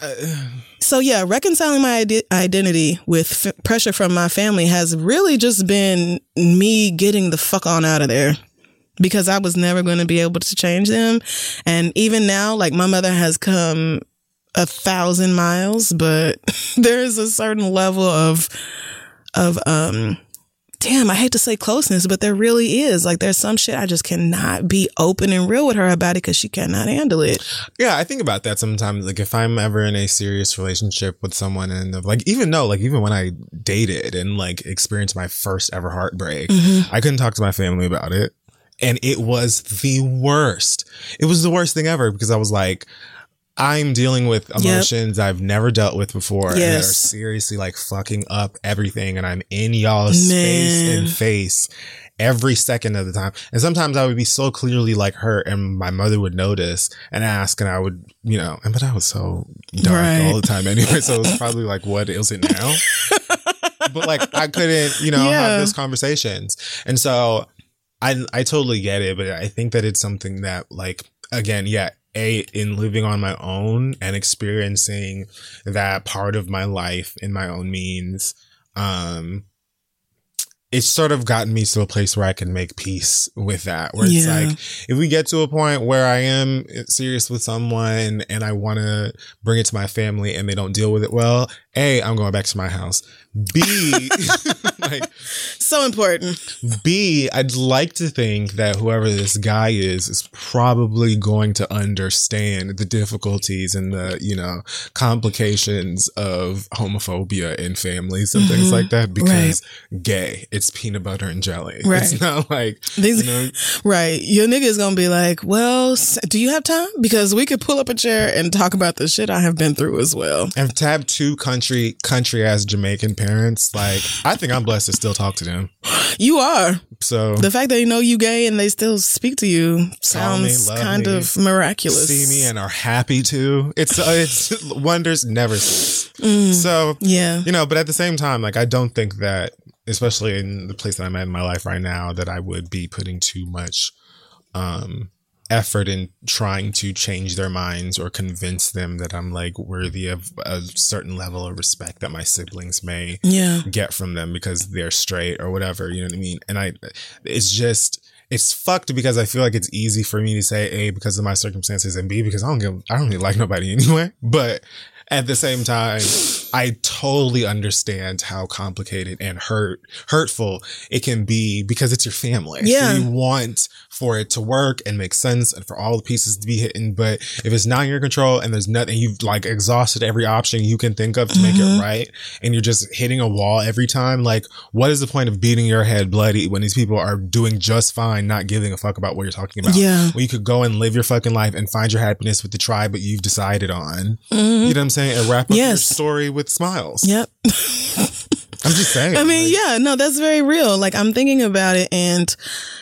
family pressure also influences the way we act in relationships. Yes. It really does. Like, for the longest, I would say, you know, I date women, I sleep with women, but I'll never marry one because I could never take one to my family. I could never like start a family with a woman and have my family be accepting of that. And I still think that that is true. Like, I still think if I actually brought a woman home and was like, yeah, this is my bitch and we finna build a life together, I think some of my cousins maybe would surprise me and be supportive, but a lot of them would be like, okay, well, don't bring that gay shit around here. Like, you know, won't do that bullshit. So, but I am at a place now where I can say, okay, well then I'll see you hoes for Christmas and that's it, you know, and that'll be that. Me and my wife are going to go home and live our life. Would just splatter the walls. Yes. You know, I will ruin their children, you know. Just coming around with the gay shit. Yeah. So, but I have gotten to a place where it's like, I'm not going to change my life or who I love because y'all might not accept it. I'm not going to sacrifice my happiness so that you niggas won't be disappointed in me. Y'all just gonna have to get over it. And if you can't, then me and my wife will be wherever we live, raising our kids and having our life. And it'll be your choice to not be a part of that. It'll be your ignorance, and your parents, Simon, will have to deal with the same thing. If they push you away and you are pushed away, then they will just have to deal with the fallout of that. And if they want it to be better, then they will get over their shit and support you as their son. Yeah. Fully and completely. And you deserve that. And you don't deserve anything less than that.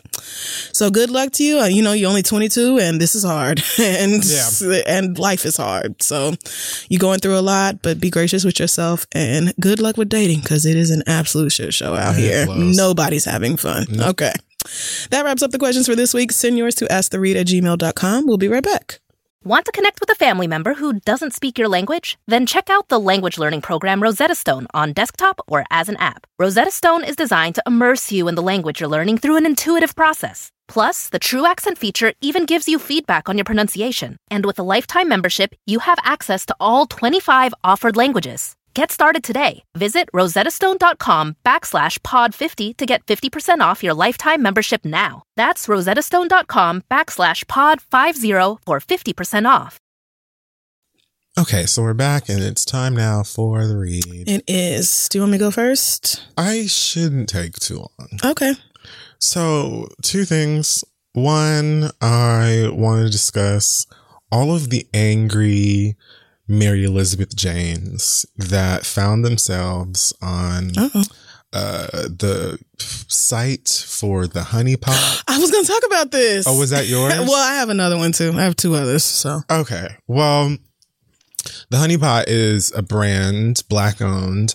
And it was featured in a Target commercial called Founders We Believe In. It's a brand of feminine hygiene products. And basically it was a short 30-second ad with this woman, B. Dixon, who is, first of all, so pretty. But she's talking about how it was really hard for her to start the business, to get into stores and things like that, and how Target was so helpful in getting them into retailers and how well they're doing right now. And she says at one point, towards the end of the ad, the reason why it's so important for Honey Pot to do well is so that the next Black girl that comes up with a great idea, she can have a better opportunity. That means a lot to me. So white women showed up to review the honey pot in droves.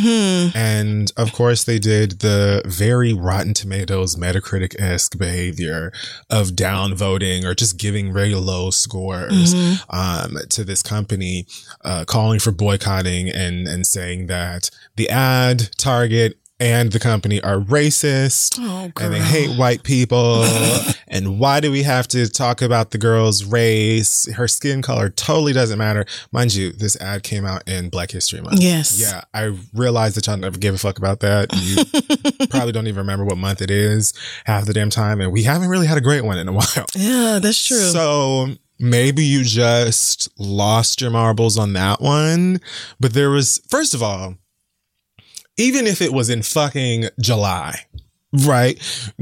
How can we really overlook the difficulties of someone Black starting an independent business and finding success in it? Right. Period. You know what I mean? So her saying that it shouldn't even matter when the fuck it was. But girl, it was in February. That's why the fuck. Furthermore, damn near every other coochie hygiene product that you can find will be owned by someone Caucasian. So I don't understand why y'all have a problem with this Black girl saying that, you know, I really want for my company to do well so that other Black women can feel inspired and empowered to do, you know, well as well. Yeah. Or I can put Black women, like, I don't know why white people are so allergic to like the word Black, the word race, racism. Just threatened. Like, how do you, and we can't be racist. We can't be racist. Like, that's a whole part of what this is even about, this ad. We don't have the power to be racist. Nobody's being racist when they say, I want Black girls to have an opportunity. How is that racist? You would have to have a racist mind to think that that means white women are trash and shouldn't have nothing. It's just like whenever a Black person points out the specific struggles of being Black, white people here will, you know, fuck everybody else. Yeah. Or they just don't hear themselves. Like, I don't understand. It's like you didn't even have to get good grades in history to understand like the basics of why we are where we are. And yes, we've made tremendous, you know, progress from cotton till now. I mean, yeah, if you want to reach back to cotton, then yes. I mean, but that's like, I'm only going back to cotton. I'm being generous. Vastly different. I'm just saying the girls can have a company. Yes, true. So I just feel like, you know, fuck each and every single one of y'all cowards for going on there. I know that a lot of people, when, you know, Black social media got wind of this, a lot of folks went over there to try and balance out the bullshit. And I feel like even Trustpilot had issued some sort of a statement about basically they've limited it now. Like, okay, you hoes are over here fucking up. So yeah, I just thought that entire situation was really ridiculous, and it doesn't make any fucking sense to me that Black people can't even just be like, you know what, it's hard being Black, but we got this. Without white people being like, fuck that. What about how hard it is being white?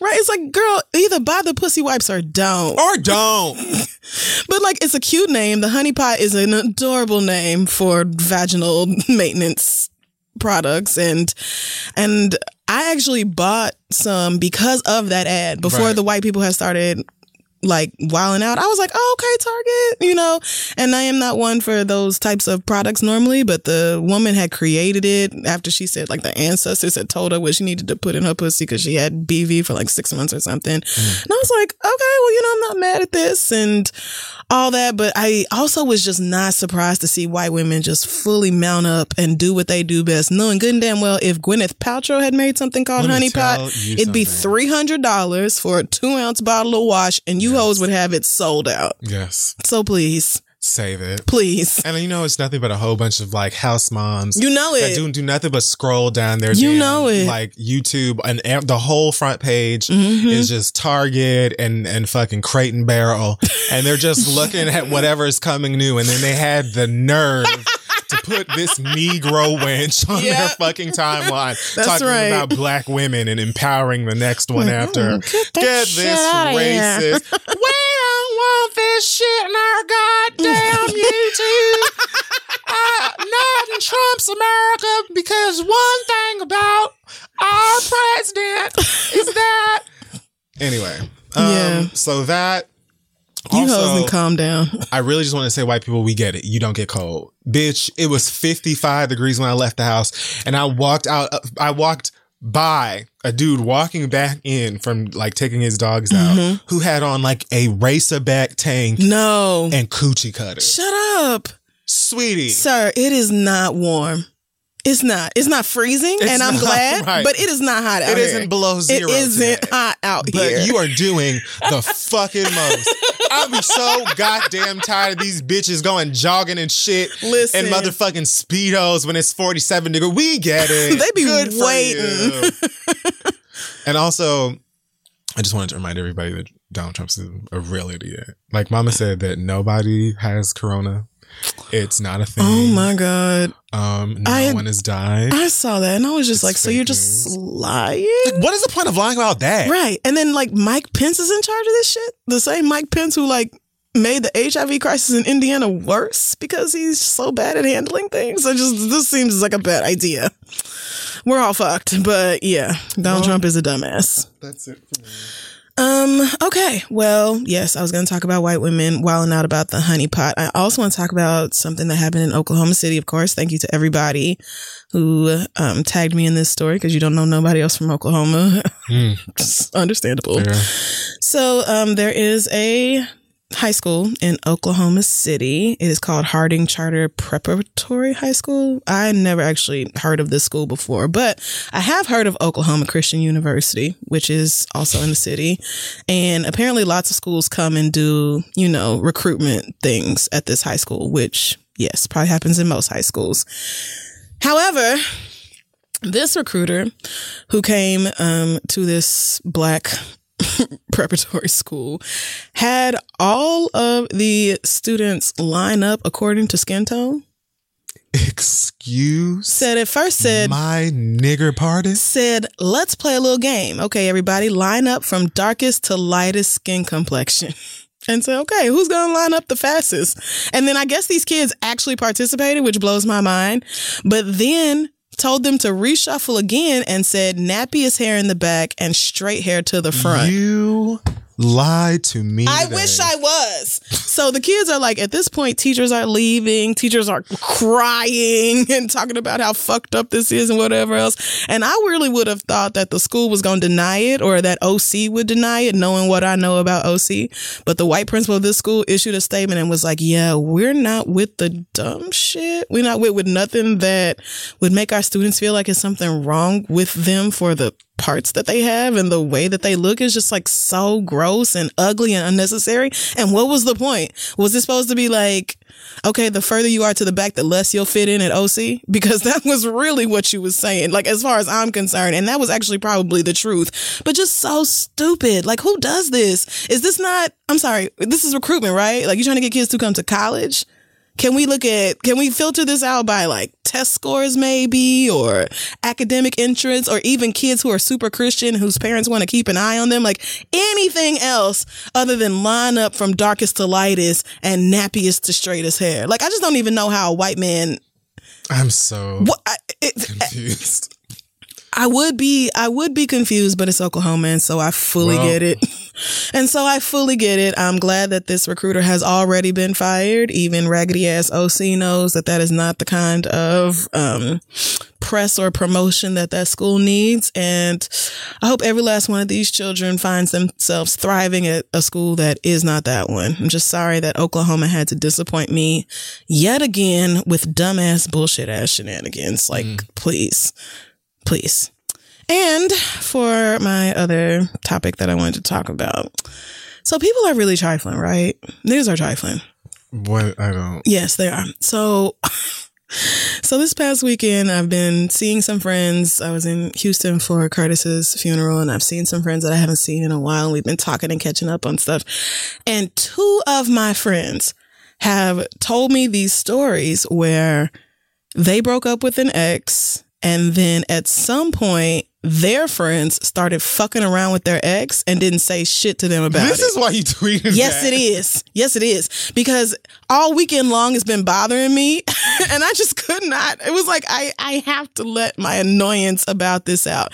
I do not understand how you can call yourself genuine friends with somebody else, start having sexual relations with your friend's ex, and not say nothing to your friend about it. I don't. It has nothing to do with communication masculinity, dick or pussy, or that's your ex, so it don't matter, whatever else. And everything to do with the respect that I have for somebody that I call a fucking friend. Wow. If I call you a friend, which is a strong word, but if we have used that word with one another, I am absolutely not going to drop draws for your ex without your explicit approval or a general bitch, I don't care, fuck that nigga if you want to. There's just so many people to fuck on the face of the planet. Yes, there's so many. So I don't even know why we need to, but like there are some people that will be like, oh girl, get yours, I don't give a fuck. Yeah, I mean, and one of my friends was like, the thing is, like, if she had came to me and been like, hey, I wanted to fuck your ex, I would have been like, okay girl, have fun on that dick, you know? But instead, this friend was sneaking behind her back, has still to this day never said nothing to her, even though it's been going on or was going on for years. And them niggas was fucking off and on for God only knows how long. And it's only because other people around her knew and was like, nah, you not finna be playing with my friend in her face like this, that she even found out about it. And then another one, the bitch just turned around and started not just fucking her ex, but them niggas is in a whole ass relationship now, moving in together and everything. Nice. It's like, so you was just never gonna say nothing to me, your alleged friend, about the fact that you found solace in my nigga's dick? Really? Just not? So that just meant nothing to you? I don't know how y'all shit on people that you claim to care about like that, but it's really fucking ugly. And you can come up with whatever excuse you want to about, oh, and people are just too much and you're too possessive and you're too this, whatever.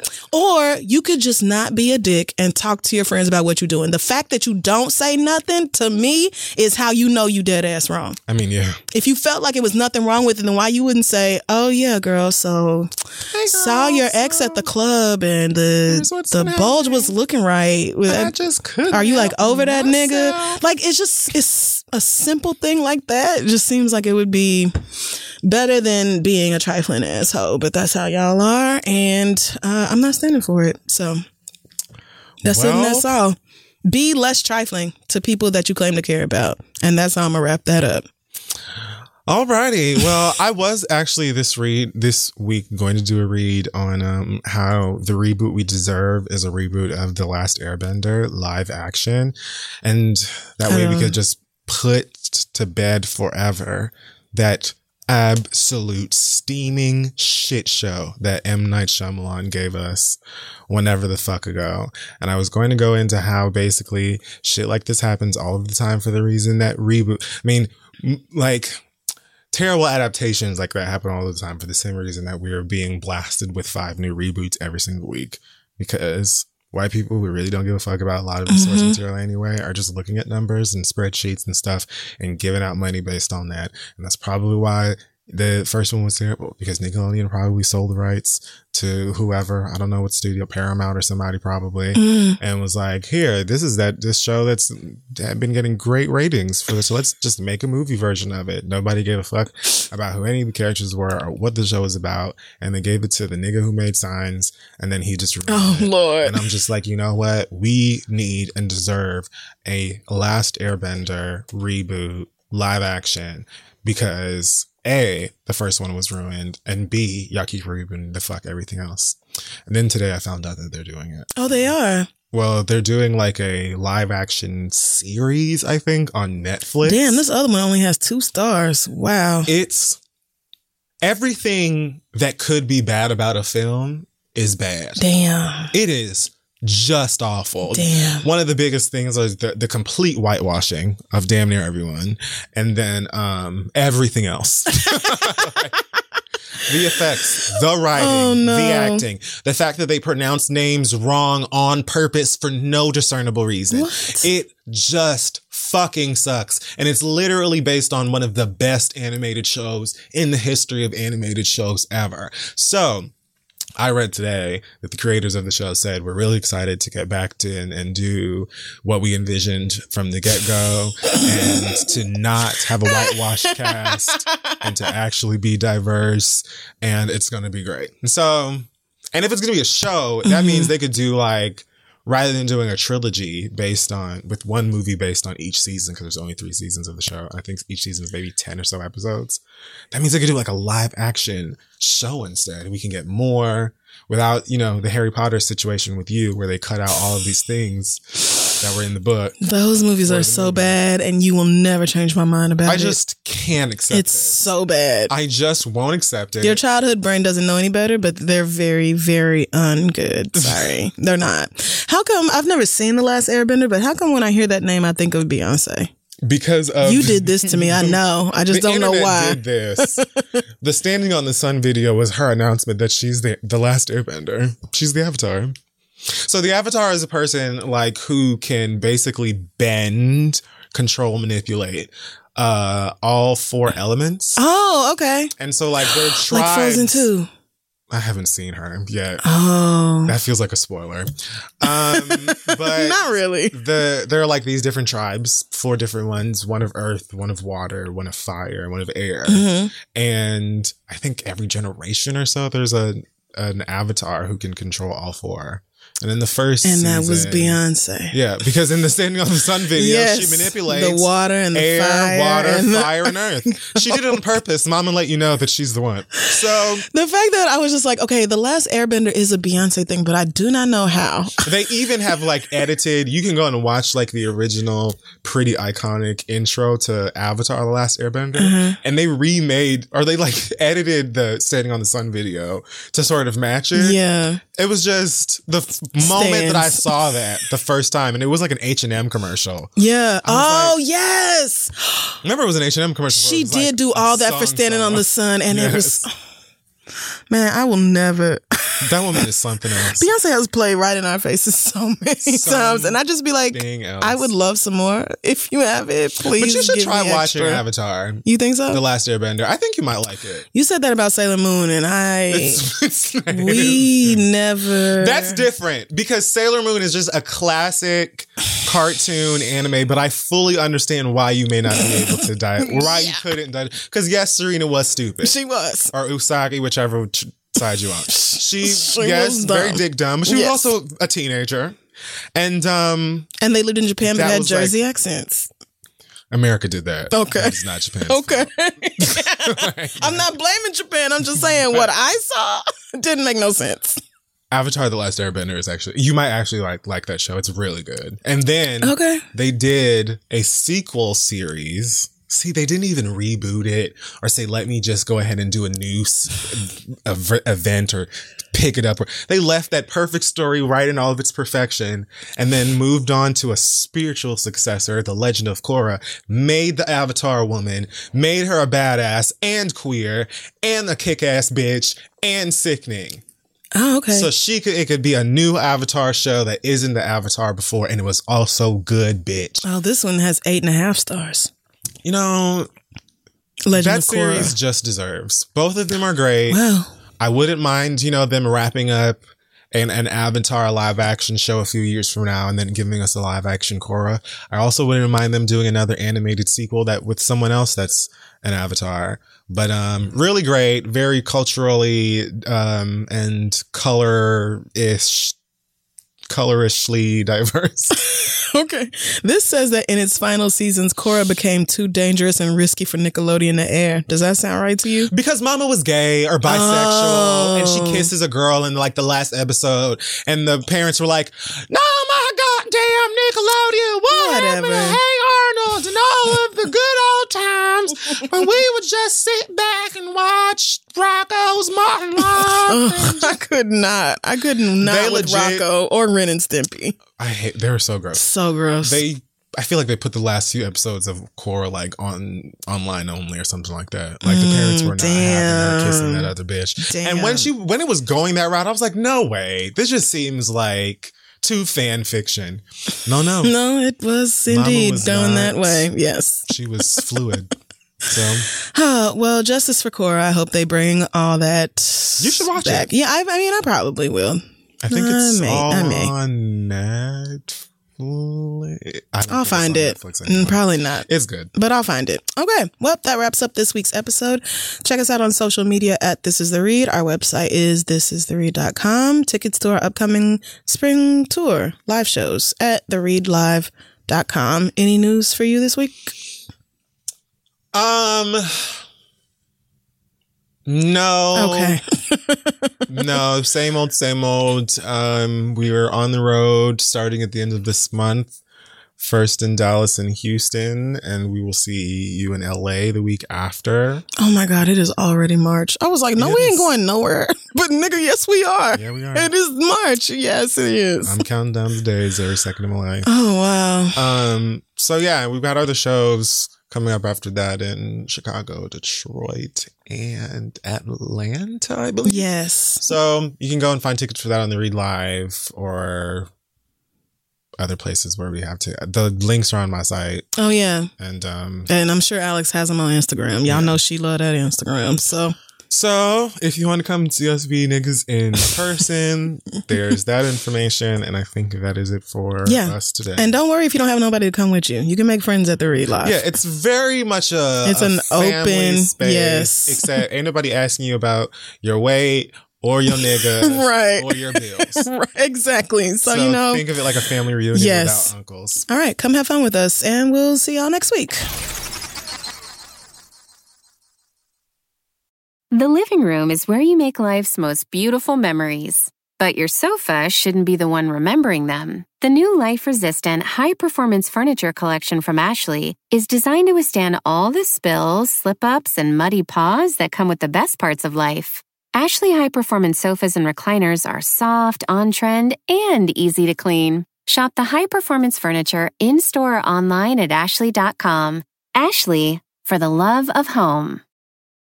Angie's List is now Angie, and we've heard a lot of theories about why. I thought it was an eco move. Fewer words, less paper. No, it was so you could say it faster. No, it's to be more iconic. Must be a tech thing. But those aren't quite right.